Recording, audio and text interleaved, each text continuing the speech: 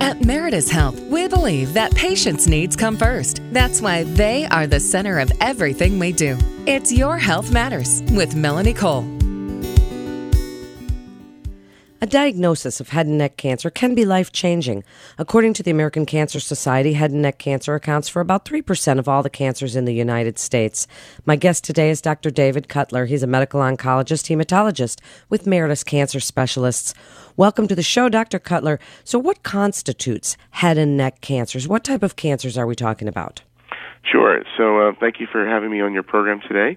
Head and neck cancer, in terms of the epidemiology, in 2009 there was approximately 40,000 new cases of oral cavity and pharynx cancer and about 8,000 or so deaths in the United States. And worldwide, there are many more cases, several 100,000 cases a year at the minimum. And the incidence rates are more than twice as high in men as compared to women. And traditionally, the risk factors for head and neck cancer have been things like smoking, alcohol, and generally it has been seen in older patients in their seventh decade of life or older.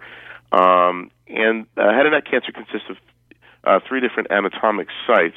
Predominantly, most cancers are the oropharynx, which is the base of the tongue, the tonsils, the back of the throat.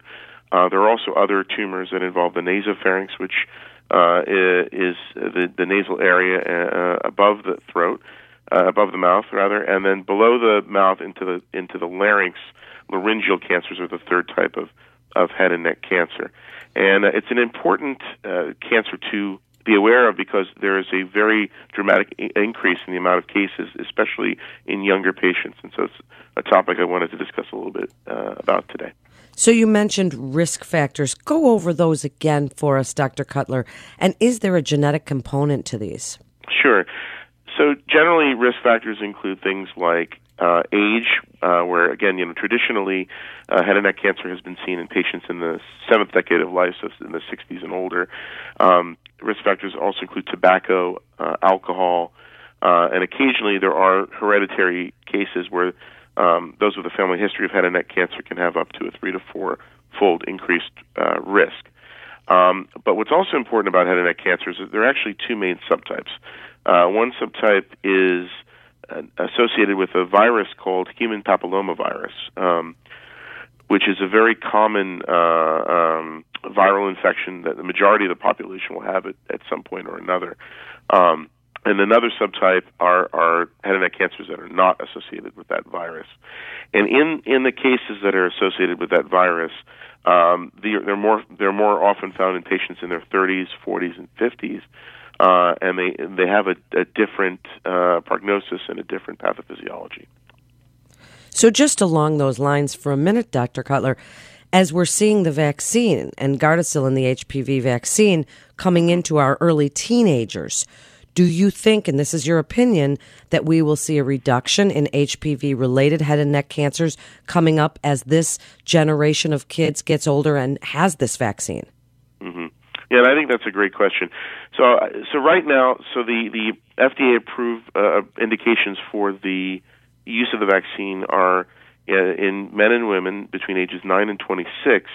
For women for prevention of cervical cancer, and men and women anal cancers and genital warts. And head and neck cancer is not yet an indication, but I think logically that you could say that in the next few years it's most likely going to get approved. That I think that the number of cases involving HPV, the human papillomavirus, are dramatically increasing. I think about 300% in the last 20 years. I think that those cases will start to come down with increased use of the vaccine.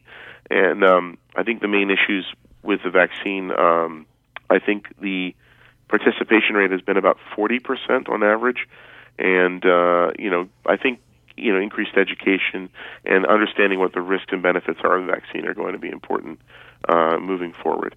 I think in terms of the vaccine, I think the main risks that need to be known are that the chance of a blood clot they tend to be the highest.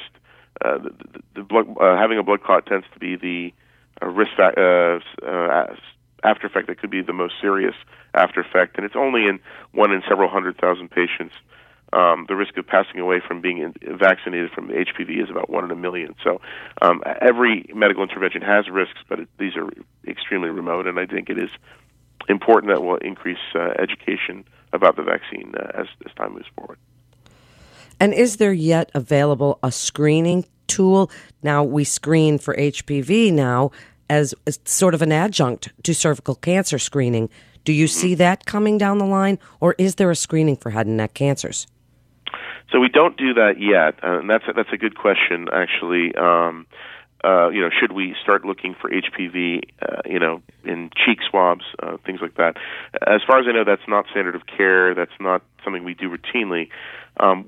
What a patient should be, or what anybody in the population should be looking for, if there's anything like persistent hoarseness, a mass in the neck or an area that's unusual when shaving, ear infections or pain, persistent ear infections or pain, altered oral sensations, or lesions in the mouth that aren't resolving, things that are, for example, early red lesions or white lesions, or ulcers that are in the mouth for more than 2 or 3 weeks, that would be something that I would probably discuss with my dentist, and just to ask about if I were to have that happen. I think people should be aware of it, that it's important just to take a look inside their mouth and just be aware of what's going on, when they're brushing their teeth, and just to be cognizant of that. And I think that would be helpful. I'm sure there is research going on in terms of HPV screening, and in cervical cancer, it has been found that adding HPV to the Pap smears has been very helpful in preventing new cases of cervical cancer. So I'm sure that going forward it will have a role in head and neck cancer. And I think you've made a good point that sometimes the screening might involve your dentist, and people might not think of that, but the dentists nowadays are looking for oral cancer, yes? Yeah, I think that's right. I think that would sort of be the first person I would speak with if a person was concerned about their a lesion in their mouth or something not being right, and they can take a look at that. And also, any time that there are things that are concerning, like as I mentioned, if somebody feels a mass in the neck or persistent hoarseness, they could also see an ear, nose, and throat specialist. Also, that can also assess whether that needs evaluation or treatment. So either the dentist or ear, nose, and throat physician would be the professional to evaluate a potential problem. So while we're talking about many different types of cancers, Dr. Cutler, what are some of the basic treatments out there today to deal with these cancers? People hear that diagnosis and they think this is a very scary thing because it involves eating and talking, things that people think of as a high quality of life. Yeah, certainly. So just I can briefly touch upon treatments. So generally for head and neck cancer, there are 2 main approaches. One is surgery, where they simply remove the tumor. The other is a combination of chemotherapy and radiation to treat tumors. The benefits of surgery are shorter treatment and no long-term radiation toxicities, whereas the benefits of radiation and chemotherapy would be better organ preservation, better swallowing and speech, as opposed to potential complications from surgery. But with more advanced cancers, generally, treatment is chemotherapy and radiation together.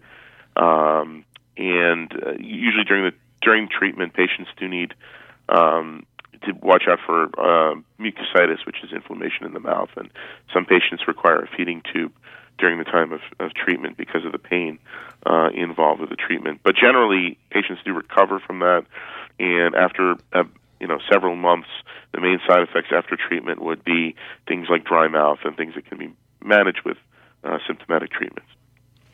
So wrap it up for us, if you would. Give your best advice for possible prevention and information about head and neck cancers, what you really want the listeners to know, and why they should come to Meritus Health for their care. Sure.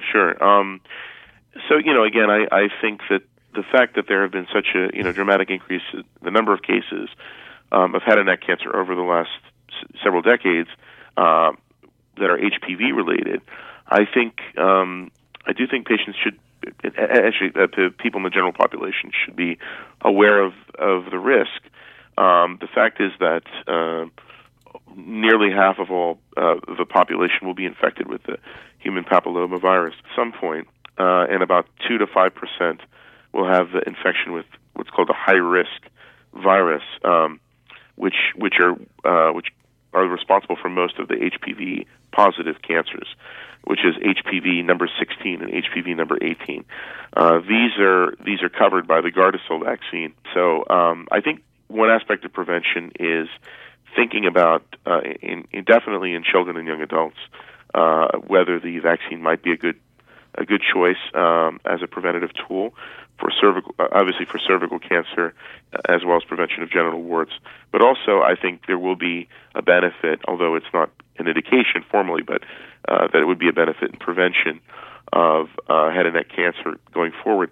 In terms of the second thing is just to be aware of the health of your mouth, that you're having good dental hygiene, brushing your teeth at least once a day, flossing, being aware of what's going on in terms of any ulcers or lesions. And if there's something that's been present for a couple of weeks, it's not healing, something that doesn't seem right, it's worth going to your dentist and just bringing it up to them, and just being aware, I think, of your oral health and what's going on in your mouth and throat. I think would be beneficial. And I think as time goes forward, like I said, I think we'll have a better understanding of improved screening tools, perhaps using HPV testing in the mouth and sort of a swish and spit or a cheek swab to check for those things. And hopefully we will have the other aspect to this is that there are premalignant lesions that also occur in the cervix and certainly in the mouth as well, and things called dysplasia. And we don't yet have tools to really manage those outside of observation for premalignant lesions in the mouth. So I think this is another aspect that's very interesting that we'll have improved treatments for and improved ways to manage that in the future. In terms of things at Meritus, so we're an integrated cancer center. We have radiation oncology and medical oncology under the same roof, and it's very helpful. We can easily confer about the status of our patients.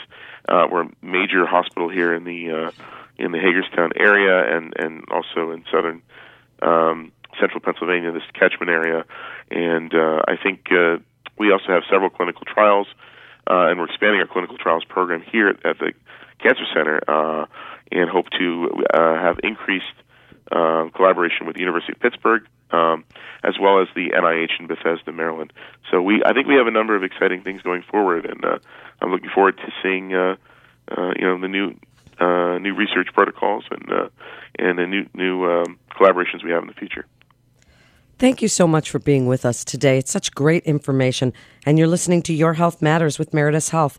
And for more information, you can go to meritushealth.com. That's meritushealth.com. This is Melanie Cole. Thanks so much for listening.